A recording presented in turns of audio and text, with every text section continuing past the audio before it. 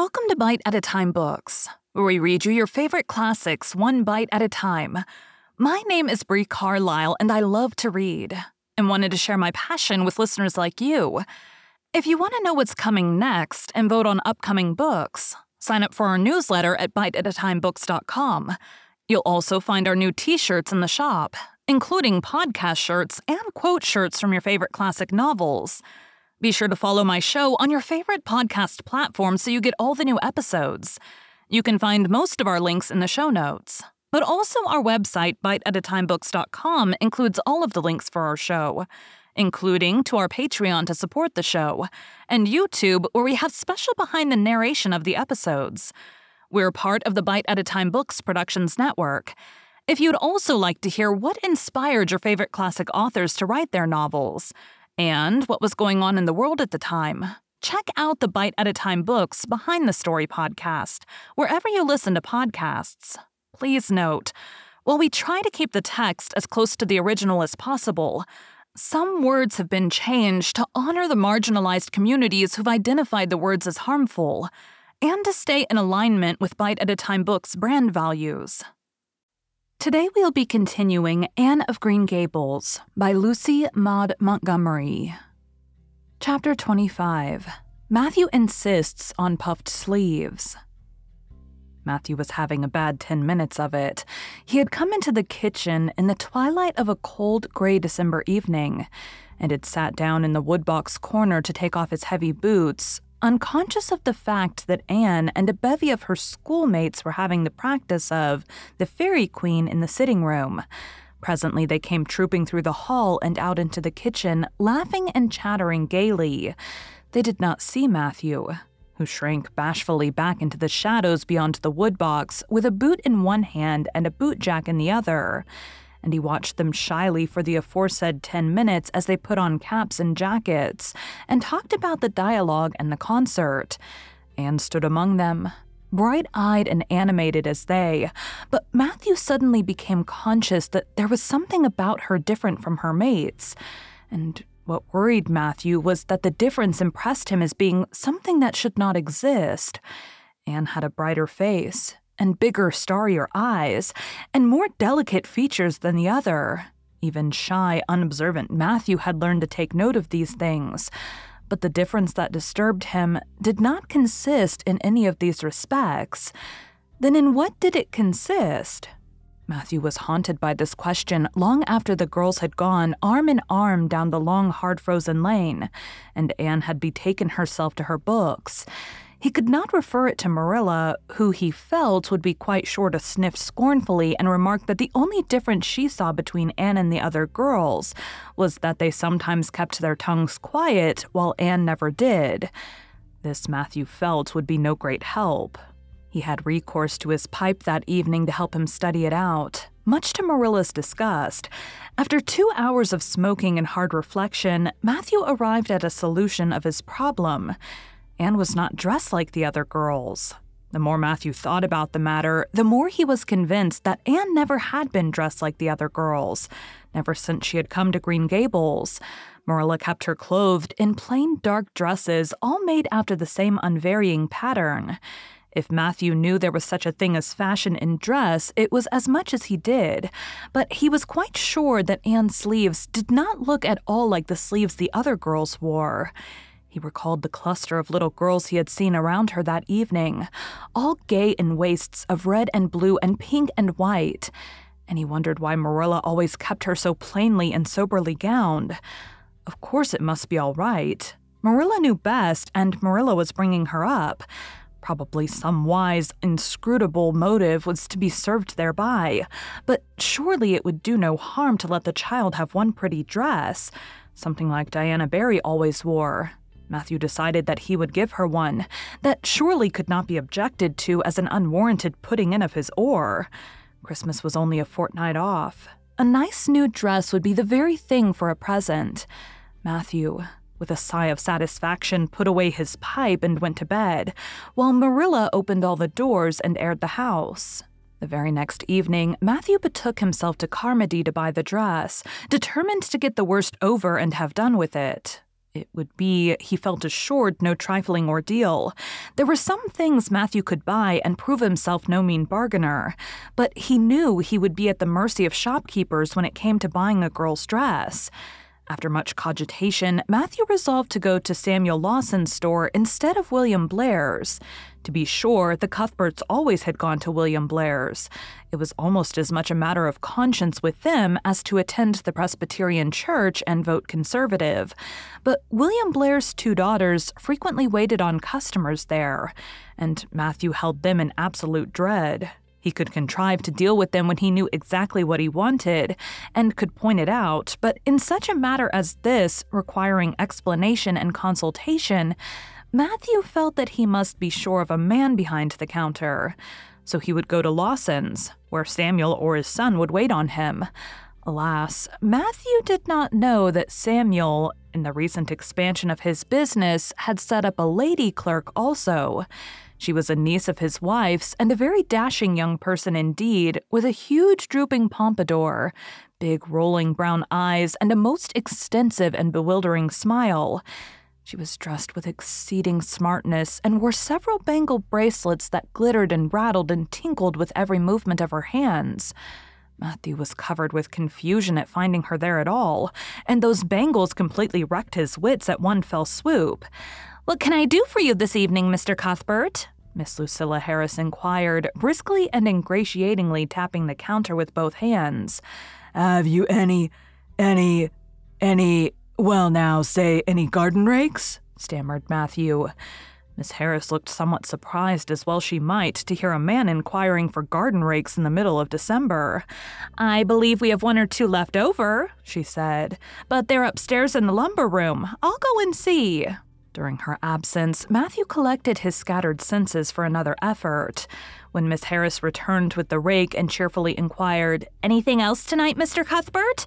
Matthew took his courage in both hands and replied, "Well, now, since you suggest it, I might as well buy some hayseed." Miss Harris had heard Matthew Cuthbert called odd. She now concluded that he was entirely crazy. "We only keep hayseed in the spring," she explained loftily. "We've none on hand just now." "Oh, certainly, just as you say," stammered unhappy Matthew, seizing the rake and making for the door. At the threshold, he recollected that he had not paid for it, and he turned miserably back. While Miss Harris was counting out his change, he rallied his powers for a final desperate attempt. "Well, now, if it isn't too much trouble, I might as well, I'd like to look at some sugar." "White or brown?" queried Miss Harris patiently. "Oh, well now, brown," said Matthew feebly. "There's a barrel of it over there," said Miss Harris, shaking her bangles at it. "It's the only kind we have." I'll take 20 pounds of it," said Matthew, with beads of perspiration standing on his forehead. Matthew had driven halfway home before he was his own man again. It had been a gruesome experience, but it served him right, he thought, for committing the heresy of going to a strange store. When he reached home, he hid the rake in the tool house, but the sugar he carried into Marilla. "Brown sugar?" exclaimed Marilla. "Whatever possessed you to get so much? You know I never use it except for the hired man's porridge or black fruit cake. Jerry's gone, and I've made my cake long ago. It's not good sugar either. It's coarse and dark. William Blair doesn't usually keep sugar like that." I thought it might come in handy sometime," said Matthew, making good his escape. When Matthew came to think the matter over, he decided that a woman was required to cope with the situation. Marilla was out of the question. Matthew felt sure she would throw cold water on his project at once. Remained only Mrs. Lynde, for of no other woman in Avonlea would Matthew have dared to ask advice. To Mrs. Lynde he went accordingly, and that good lady promptly took the matter out of the harassed man's hands. "Pick out a dress for you to give to Anne?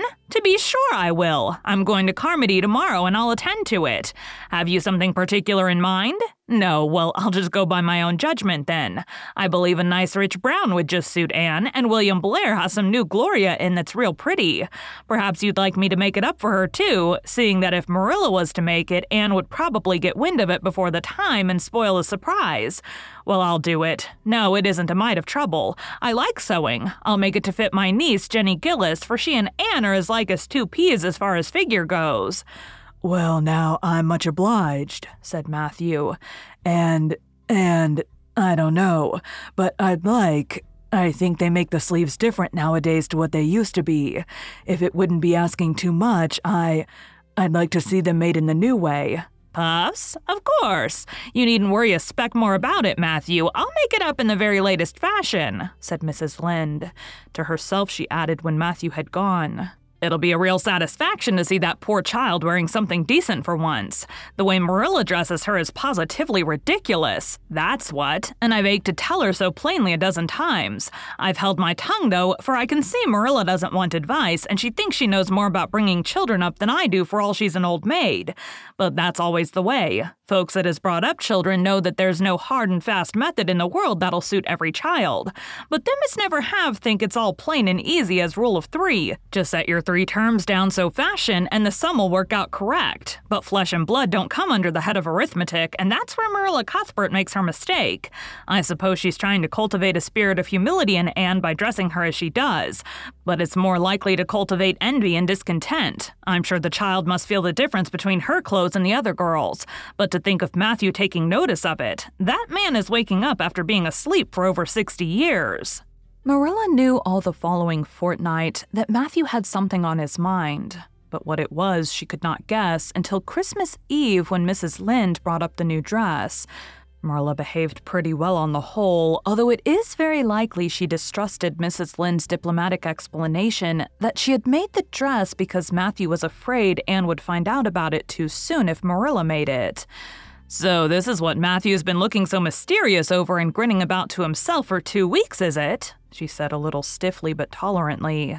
I knew he was up to some foolishness. Well, I must say, I don't think Anne needed any more dresses. I made her 3 good, warm, serviceable ones this fall, and anything more is sheer extravagance. There's enough material in those sleeves alone to make a waist, I declare there is. You'll just pamper Anne's vanity, Matthew, and she's as vain as a peacock now. Well, I hope she'll be satisfied at last, for I know she's been hankering after those silly sleeves ever since they came in, although she never said a word after the first. The puffs have been getting bigger and more ridiculous right along. They're as big as balloons now. Next year, anybody who wears them will have to go through a door sideways. Christmas morning broke on a beautiful white world. It had been a very mild December, and people had looked forward to a green Christmas. But just enough snow fell softly in the night to transfigure Avonlea. Anne peeped out from her frosted gable window with delighted eyes. The firs in the haunted wood were all feathery and wonderful. The birches and wild cherry trees were outlined in pearl. The plowed fields were stretches of snowy dimples, and there was a crisp tang in the air that was glorious. Anne ran downstairs singing until her voice re-echoed through Green Gables. "Merry Christmas, Marilla! Merry Christmas, Matthew! Isn't it a lovely Christmas? I'm so glad it's white. Any other kind of Christmas doesn't seem real, does it? I don't like green Christmases. They're not green, they're just nasty faded browns and grays. What makes people call them green? Why, Matthew, is that for me? Oh, Matthew!" Matthew had sheepishly unfolded the dress from its paper swathings and held it out with a deprecatory glance at Marilla, who feigned to be contemptuously filling the teapot, but nevertheless watched the scene out of the corner of her eye with a rather interested air. Anne took the dress and looked at it in reverent silence. Oh, how pretty it was. A lovely soft brown Gloria with all the gloss of silk, a skirt with dainty frills and shirrings, a waist elaborately pin-tucked in the most fashionable way, with a little ruffle of filmy lace at the neck. But the sleeves, they were the crowning glory. Long elbow cuffs, and above them 2 beautiful puffs divided by rows of shirring and bows of brown silk ribbon. "That's a Christmas present for you, Anne," said Matthew shyly. Why, Anne, don't you like it? Well now. for Anne's eyes had suddenly filled with tears. Like it! Oh, Matthew! Anne laid the dress over a chair and clasped her hands. Matthew, it's perfectly exquisite. Oh, I can never thank you enough. Look at those sleeves. Oh, it seems to me this must be a happy dream. Well, let us have breakfast, interrupted Marilla. I must say, Anne, I don't think you needed the dress, but since Matthew has got it for you, see that you take good care of it. There's a hair ribbon Mrs. Lynde left for you. It's brown to match the dress. Come now, sit in. I don't see how I'm going to eat breakfast, said Anne rapturously. Breakfast seems so commonplace at such an exciting moment. I'd rather feast my eyes on that dress. I'm so glad that puffed sleeves are still fashionable. It did seem to me that I'd never get over it if they went out before I had a dress with them. I'd never have felt quite satisfied, you see. It was lovely of Mrs. Lynde to give me the ribbon, too. I feel that I ought to be a very good girl indeed. It's at times like this I'm sorry I'm not a model little girl, and I always resolve that I will be in the future. But somehow it's hard to carry out your resolutions when irresistible temptations come. Still, I really will make an extra effort after this. When the commonplace breakfast was over, Diana appeared crossing the White Log Bridge in the hollow, a gay little figure in her crimson ulster. Anne flew down the slope to meet her. Merry Christmas, Diana! And oh, it's a wonderful Christmas! I've something splendid to show you. Matthew has given me the loveliest dress with such sleeves. I couldn't even imagine any nicer. I've got something more for you, said Diana breathlessly. Here, this box. Aunt Josephine sent us out a big box with ever so many things in it, and this is for you. I'd have brought it over last night, but it didn't come until after dark, and I never feel very comfortable coming through the haunted wood in the dark now. Anne opened the box and peeped in. First a card with, "For the Anne girl and Merry Christmas" written on it, and then a pair of the daintiest little kid slippers, with beaded toes and satin bows and glistening buckles. Oh, said Anne. Diana, this is too much. I must be dreaming. I call it providential, said Diana. You won't have to borrow ruby slippers now, and that's a blessing, for they're 2 sizes too big for you. And it would be awful to hear a fairy shuffling. Josie Pye would be delighted. Mind you, Rob Wright went home with Gertie Pye from the practice night before last. Did you ever hear anything equal to that? All the Avonlea scholars were in a fever of excitement that day, for the hall had to be decorated and a last grand rehearsal held. The concert came off in the evening and was a pronounced success. The little hall was crowded. All the performers did excellently well, but Anne was the bright particular star of the occasion, as even envy in the shape of Josie Pye dared not deny. Oh, hasn't it been a brilliant evening? Sighed Anne, when it was all over and she and Diana were walking home together under a dark, starry sky. Everything went off very well, said Diana practically. I guess we must have made as much as $10. Mind you, Mr. Allen is going to send an account of it to the Charlottetown paper. Oh, Diana, will we really see our names in print? It makes me thrill to think of it. Your solo was perfectly elegant, Diana. I felt prouder than you did when it was encored. I just said to myself, it is my dear bosom friend who is so honored. Well, your recitations just brought down the house, Anne. That sad one was simply splendid. Oh, I was so nervous, Diana. When Mr. Allen called out my name, I really cannot tell how I ever got up on that platform. I felt as if a million eyes were looking at me and through me, and for one dreadful moment I was sure I couldn't begin at all. Then I thought of my lovely puffed sleeves and took courage. I knew that I must live up to those sleeves, Diana. So I started in, and my voice seemed to be coming from ever so far away. I just felt like a parrot. It's providential that I practiced those recitations so often up in the garret, or I'd never have been able to get through. Did I groan all right? Yes, indeed, you groaned lovely, assured Diana. I saw old Mrs. Sloane wiping away tears when I sat down.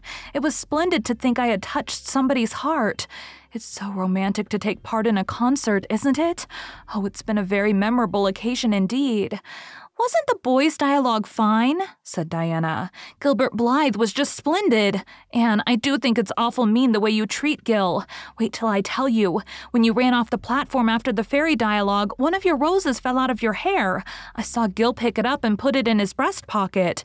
There now, you're so romantic that I'm sure you ought to be pleased at that. It It does nothing to me what that person does, said Anne loftily. I simply never waste a thought on him, Diana. That night, Marilla and Matthew, who had been out to a concert for the first time in 20 years, sat for a while by the kitchen fire after Anne had gone to bed. Well, now, I guess our Anne did as well as any of them, said Matthew proudly. Yes, she did, admitted Marilla. She is a bright child, Matthew, and she looked real nice, too. I've been kind of opposed to this concert scheme, but I suppose there's no real harm in it after all. Anyhow, I was proud of Anne tonight, although I'm not going to tell her so. Well, now, I was proud of her, and I did tell her so before she went upstairs, said Matthew. We must see what we can do for her some of these days, Marilla. I guess she'll need something more than Avonlea School by and by. There's time enough to think of that, said Marilla. She is only 13 in March, though tonight it struck me she was growing quite a big girl. Mrs. Lynde made that dress a mite too long, and it makes Anne look so tall. She's quick to learn, and I guess the best thing we can do for her will be to send her to Queen's after a spell. But nothing need be said about that for a year or two yet. Well, now, it'll do no harm to be thinking it over off and on, said Matthew. Things like that are all the better with lots of thinking over. Thank you for joining Bite at a Time Books today, while we read a bite of one of your favorite classics. Again, my name is Bree Carlisle, and I hope you come back tomorrow for the next bite of Anne of Green Gables. Don't forget to sign up for our newsletter at biteatatimebooks.com and check out the shop. You can check out the show notes or our website, biteatatimebooks.com, for the rest of the links for our show. We'd love to hear from you on social media as well.